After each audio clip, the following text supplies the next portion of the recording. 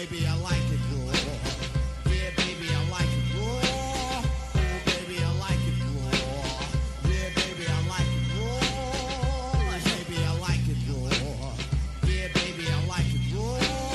Oh, baby, I like it raw. Yeah, baby, I like it raw. Hello and welcome once again to the Raw Attitude Podcast, where we chronologically take you through episodes of Monday Night Raw from the Attitude Era. I am, of course, your host, retired professional wrestler Henry Hugepex, the suplex-throwing human duplex. As always, thank you for listening, and we welcome your feedback at rawattitudepodcast@gmail.com, subscribing on iTunes, subscribing on Stitcher, or reaching out to us via Twitter at Raw Attitude Pod. Basically, any possible form of interacting with us, you should do it.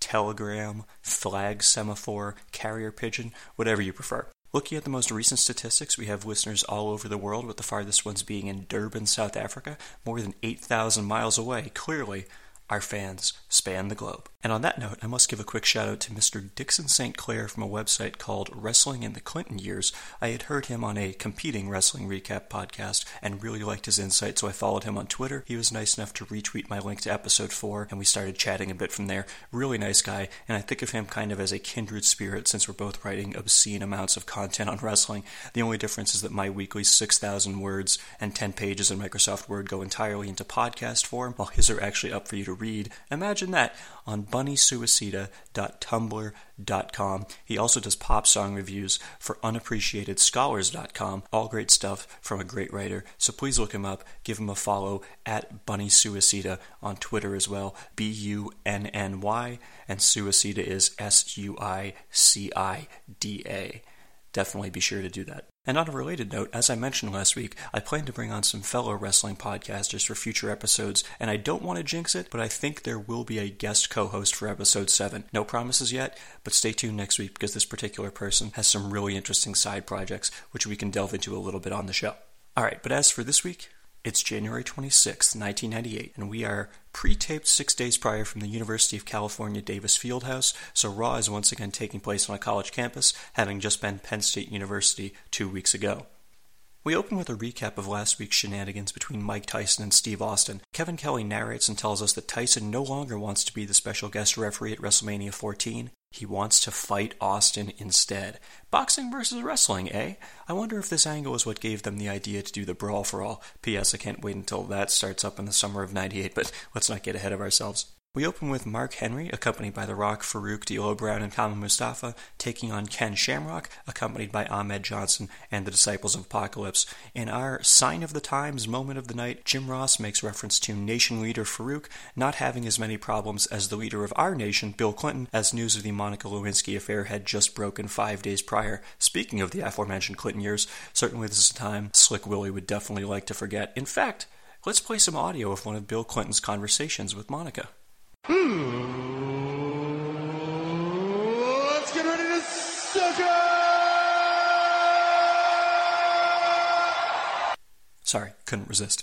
Anyway, this match is billed as being the world's strongest man versus the world's most dangerous man, both of which are inaccurate. You may recall these two men were tag partners 2 weeks ago, but Henry swerved Kenny and joined the Nation of Domination, so Shamrock is out for revenge. Apparently at this point in time, Henry only knew 2 moves because he kept repeating the backbreaker and everyone's favorite talentless big man rest hold, the bear hug. I will point out that when Shamrock mounts his comeback and knocks Henry off his feet with some kicks, the crowd pops huge for him. He then hits Henry with an impressive-looking belly-to-belly suplex and gets another huge reaction. However, any loyal listener of this podcast probably knows what's coming next. Say it with me, Raw Attitude fans.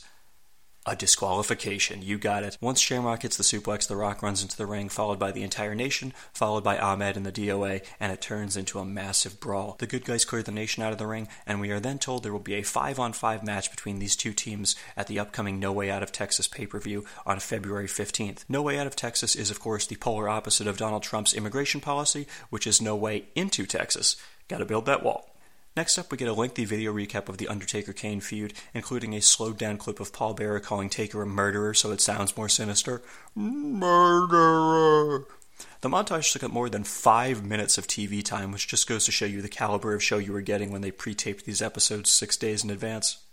Next up, we have Jeff Jarrett and Barry Windham with Jim Cornette and the Rock and Roll Express taking on the Legion of Doom. They show a pre-recorded backstage promo where a now mustacheless Barry Windham says he got tired of having, quote, Yosemite Sam as a tag partner, meaning Bradshaw, and it's time to bring real wrestling to the WWF. Good luck with that. This was a pretty dull match, which ended when Cornette tossed his tennis racket to Windham, who clobbered Animal with it behind the referee's back. Windham then covered Animal, who kicked out at 2, but the referee counted to 3 anyway. Somebody botched that ending, and I'm pretty sure it was Animal. The Legion of Doom. No selling, even during the pinfall.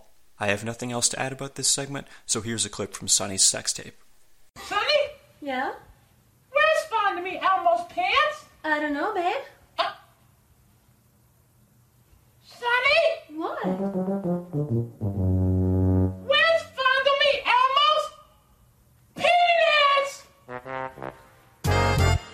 Sorry, that was the sex tape she did with Fondle Me Elmo on Shotgun Saturday Night back in 1997. Yes, that was a real thing. If you want the new tape, you'll probably have to pay for it. Backstage, we see DX in the locker room. Triple H randomly takes his pants off as Shawn and Chyna hold up the WWF title and European title to cover his wang, but then he turns around and we can clearly see that Hunter has a thong tan line. The biggest downside of being part of an occupation where you have to constantly visit the tanning booth.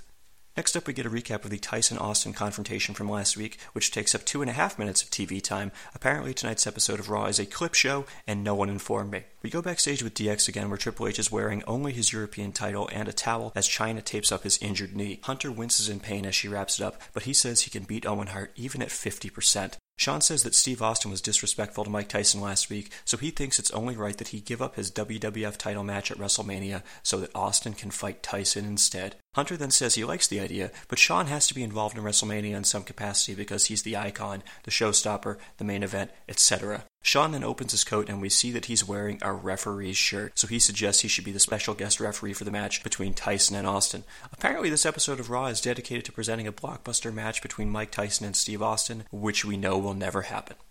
Next up, the artist formerly known as Goldust with Luna Vachon versus Vader. Goldust is dressed like Vader, and both he and Luna have Vader masks painted on their faces. This is a rematch from last week's Royal Rumble where Vader squashed Goldust with a Vader bomb while Luna was on his shoulders. Seriously, go check out that spot. It's pretty awesome. And speaking of Vader bombs, Vader once again hits that move on Goldust, but this time the lights go out as soon as he does so, and out come Kane and Paul Bearer. Kane goes face to face with Vader, but Vader actually gets the better of the exchange. He picks up Kane for a pile driver, but instead of falling backward like we typically see with pile drivers, Vader falls forward instead, seemingly dropping Kane on his head.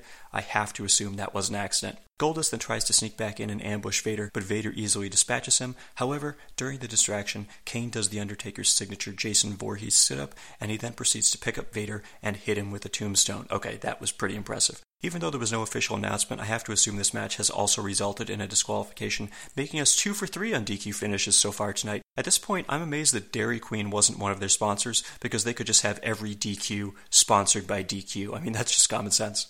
We cut to footage from earlier today where Mick Foley and Terry Funk, both dressed in street clothes, are sitting in the ring and having a chat, and Jim Ross tells us that the microphones enabled us to pick up on their conversation, which seems like a breach of trust, but whatever. Basically, they just gently mock each other, so the segment was completely pointless, just like the entire first hour of this show.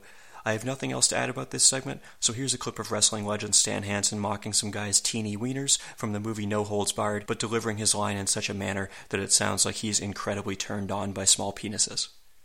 What do we got here? A teeny wank. And here's another. Up next, we have WWF Tag Team Champions the New Age Outlaws versus Cactus Jack and Chainsaw Charlie. Billy and Road Dogg are both wearing catcher's gear, presumably because Foley and Funk have the reputation of being dangerous or something. It led to an amusing spot where Cactus gave Road Dogg a low blow, but James no-sold it because he was wearing a cup, so later in the match Cactus physically reached into Road Dogg's pants, pulled out the cup, and then kicked him in the balls. Now that's strategy. Eventually, Chainsaw Charlie just started throwing chairs in the ring for no reason. Cactus then took one of the chairs and did his trademark dive off the apron onto Billy Gunn. Of course, it was right in front of the referee, so that means this match ends in a disqualification. Yep, that means 3 out of 4 of tonight's matches have now ended via DQ. Fuck you, Russo. After the match, we get a nice-looking spot where Cactus covers Road Dogg in chairs, and Chainsaw then hits James with a moonsault off the top rope. Chainsaw apparently hurts himself doing the spot as he then proceeds to roll around on the ground like Curly from the Three Stooges, but I'm sure he'll be fine. Besides, even if the injury forced him to retire, he'd just be wrestling again in 3 months anyway.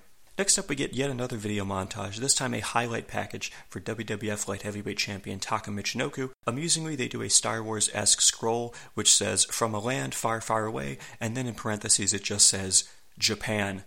Thanks for clarifying that. Kevin Kelly also goes on to say, competition has not been his only opposition, he's also battled the language barrier. Why it was necessary to point that out, I have no idea, but there you have it. This montage certainly got me amped up to see a Taka Michinoku match, which means he's going to be on the show tonight, right? Nope. Instead, this segues us to the Honky Tonk Man, who is the special guest ring announcer for the first match, which will determine the number one contender for Taka's Light Heavyweight Championship at No Way Out of Texas, Brian Christopher versus Pantera. In this case, Pantera is not a heavy metal band, but rather a wrestler whose outfit consists of the following: a mask with cat ears, cat eyes on his chest, and for some reason, zebra pattern all over his clothes, despite the fact that he's named after a large feline. The match ends when Christopher goes for his top rope leg drop finisher, but Panther Zebra moves and rolls him up in a Mazstral cradle to surprisingly pick up the 3 count. While in commentary, Jerry Lawler had said he would shake the hand of the winner after the match, so he heads into the ring to honor his promise. Lawler extends his hand to Pantera, but, as you might expect, the King punches him in the face instead. Apparently, neither panthers nor zebras are intelligent creatures. I have nothing else to add about this segment, so here's a clip from Michael Cole describing the most painful injury of the King's career. Well, I've got some new medical information on Jerry the King Lawler that just came in a few moments ago. We understand that Jerry Lawler has bruised ribs and, wow. With all due respect, he's also suffering from anal bleeding. What? Wow. Jim Ross then interviews Cactus Jack and Chainsaw Charlie, who are standing backstage. They get interrupted by DX, who mockingly refer to them as hardcore legends, and the New Age Outlaws then jump them from behind. DX and the Outlaws then smash Cactus and Funk with every conceivable object they can find until backstage officials break things up. We are then told that DX and the Outlaws will face the team of Steve Austin, Owen Hart, Cactus Jack, and Chainsaw Charlie at No Way Out of Texas. So that means that pay-per-view now has a 4-on-4 match booked, as well as a 5-on-5 match, so let's just call it what it is: Survivor Series 2, The Re-Survivoring. Our next match is the Headbangers taking on the Quebecers. This was basically a nothing match. It ended when Jacques picked Mosh up to seemingly give him an Alabama slam, but Mosh reversed it into a sunset flip and scored the 3 count over the Mountie. After the match, the Quebecers jumped the Headbangers from behind because no one can ever just lose a match and leave. Jacques then does hit the Alabama slam on Mosh, and then he rolls him over into a Boston Crab, while Pierre comes off the second rope and hits a leg drop to the back of Mosh's head. I have nothing else to add about this segment, so here's a clip of Vince McMahon telling the world what will happen to The Undertaker if he doesn't beat Shane McMahon at WrestleMania 32. You see, this is what's going to happen. Terrorists are going to burn down The Undertaker's house. Yeah. Huh? His children are going to be kidnapped. His wife, she's going to be raped by a motorcycle gang right in front of The Undertaker. That's the plan I want implemented, damn it. Next up, we have a WWF European title match, champion Triple H versus Owen Hart. Well, not quite Triple H. It's actually the artist formerly known as Goldust dressed as Triple H, complete with a giant fake nose. He's accompanied by Luna, who is dressed as Chyna and holding the European title. Funny enough, about 1 year from now on an episode of Raw, Triple H will actually dress as Goldust and ambush Kane, but I don't want to spoil too much there. You can find it on YouTube. Anyway, Owen looks toward the entrance ramp to see if the real Triple H will come out, but instead Hunter Dust jumps him from behind, and they ring the bell, so I guess we have a match. Staying true to the character, Goldust went for the pedigree, but instead Owen reversed it, knocked him down, and put him in the sharpshooter for the submission victory. Immediately after the match, DX appeared on the Titantron and mocked Owen, saying he was a loser and they're always one step ahead of him. While they were taunting him, Commissioner Slaughter emerged from backstage. He said Goldust did such a convincing job pretending to be Triple H that he is awarding the European title to Owen Hart. DX flips out as Owen celebrates in the ring with the belt. Is this the first and only instance of someone losing a title because they had a proxy fight for them? I'm going to assume it probably is, but feel free to write to rawattitudepodcast@gmail.com to correct me if I'm wrong and you have nothing better to do with your lives. We then kill another 5 minutes worth of TV time by recapping the Tyson-Austin confrontation from last week. This was yet another colossal waste of time, and the only silver lining was that they did a pan of the crowd afterward, and one fan could clearly be seen holding up a sign which just said, "Cock." An apt summation, to be sure. We now go to a terrible pre-tape segment with Mike Tyson's promoter Don King, who constantly has to keep stopping in the middle of talking, seemingly because he's trying to think of the right word. I guess no one told him that modern technology allows you to do more than one take of a recording. The basic gist is that Tyson wants to fight Austin, but they do not want to violate the Nevada Boxing Commission's ruling that Tyson is not allowed to fight, so he and Vince McMahon will come up with a way of getting both men in the ring together in some capacity at WrestleMania 14. So call your local cable provider and order it now, because something may or may not happen between Tyson and Austin on March 29th. Now, funny enough, when they were doing that video montage a few minutes ago, they kept showing various news mediums covering the Tyson-Austin brawl, including showing several newspaper articles. One of the articles was from the USA Today, and the headline clearly said, quote, Nevada Commission says Tyson can wrestle. So why is Don King saying the commission does not want him to wrestle? Well, I searched for that article on USA Today's website, but then I found out that they charge $4.95 for old issues, so fuck them. But then I found a similar article from the New York Daily News written by Michael Katz on January 21st, 1998. It says, and I quote, Wrestling is not a sport, at least not according to the Nevada State Athletic Commission. Thus, heavyweight Mike Tyson will be allowed to accept the challenge issued Monday night by Stone Cold Steve Austin, even in the state that revoked the boxer's license for biting Evander Holyfield's ears in a championship bout June 28th, the executive director of the Nevada State Athletic Commission said Tuesday. We license wrestling not as a sport, but as an entertainment, Mark Ratner said. Ratner said that Tyson would not be prevented from getting a wrestling license in Nevada just because he lost his boxing license July 9th after twice biting Holyfield's ears. We can't tell him he can't wrestle, Ratner said. We cannot tell someone what he can or cannot do. However, Ratner would not say how wrestling would affect the commission vote when Tyson, as expected, applies to have his boxing license reinstated in July. 5 individual commissioners, not the executive director, will decide. A Las Vegas Review-Journal poll of the commissioners indicated only one said wrestling might, quote, hurt Tyson's chances. Luther Mack said, I don't think it is a good idea. I think there should be nothing in sports at all. So there you have it. Tyson can wrestle, but one commissioner thinks it would potentially be a bad idea, so it seems like Tyson and Don King are hedging their bets a little bit because Tyson ultimately wants to return to boxing, which, spoiler alert, he eventually does. However, we're not done with Raw just yet as Stone Cold Steve Austin heads to the ring and grabs a mic. Austin says Tyson pushed him in front of the world last week, and for that, he's going to get some payback. Austin says he'll whip Tyson's ass anytime and anywhere, and he amusingly says he'll knock the gold tooth out of Tyson's mouth and turn it into a necklace. Austin then wraps it up by challenging Tyson to come to No Way Out of Texas on February 15th, where he will knock his ass out, because Stone Cold says so. And with that, we go off the air to conclude one of the least eventful episodes of Raw, possibly ever, which is especially disappointing considering the huge angle they just delivered last week. Aside from the European title change, you could have easily skipped this episode entirely and watched next week's Raw without having missed a thing. And now, mercifully, let's wrap this baby up. Yo, I slayed them C's back in the rec room era. My style broke motherfucking backs like him for terror. I freak beat slam it like Iron Sheik. We dedicated to cast that's been thuggin'. Vinny Paz got more hoes than Jim Duggan. I'm bananas, out of my fucking mind. They won't let me back in, cause I was down before the heights like Dusty Rhodes and Bob Backlund. Bruno Sammartino, Stan Stasiak. Now I'm rockin' Stone Cold on my favorite maniacs. The top rooster pluckin', chickens when they cluckin'. The WWF stands for women where we fucking. The ratings recap. Last week, the Mike Tyson appearance jumped Raw's rating up to a 4.0 for the first time in the history of the program, going head-to-head with Nitro. This week, however, Raw went back down to a 3.5, while Nitro bumped up from a 4.5 to a 4.7. Another decisive victory for WCW. And here's what you could have been watching on Nitro instead of this god-awful episode of Raw. Ultimo Dragon defeated El Dandy, and since it's the first time I've mentioned him on the podcast, I am obligated to play that classic Bret Hart soundbite.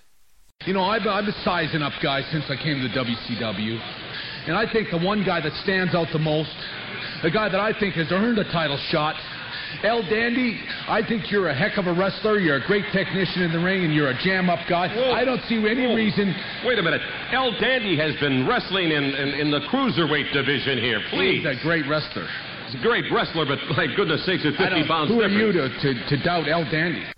Goldberg defeated Brad Armstrong, Conan defeated Jerry Flynn, Buff Bagwell defeated Rick Steiner, Jim Neidhart defeated Wayne Bloom. Side note, on the November 24th episode of Raw, a few weeks after the Screwjob, DX tricked Neidhart into joining the group, then Chyna gave him a ball shot and they beat him up. 1 week later, Neidhart fought Triple H on Raw and lost, and HBK then proceeded to spray paint the letters WCW on his back. Sure enough, Jim Neidhart is now in WCW. Prophecy fulfilled. Psychosis defeated Chavo Guerrero, Juventud Guerrera defeated Louis Spicolli, Raven defeated Mortis, Diamond Dallas Page retained his U.S. title against Wrath, Booker T retained his World Television title against Perry Saturn, the British Bulldog defeated Steve Mongo McMichael, yes, Davey Boy Smith has now also jumped ship to WCW in the wake of the Montreal Screwjob, Ray Traylor defeated Kevin Nash, and Lex Luger defeated Scott Hall. Sounds like an alright card, but much like the WWF, 5 of their 13 matches ended via disqualification, so WCW are pretty bad offenders in that regard as well. However, there's no way Nitro could have been worse than Raw tonight, so let's just say that their ratings victory was justified.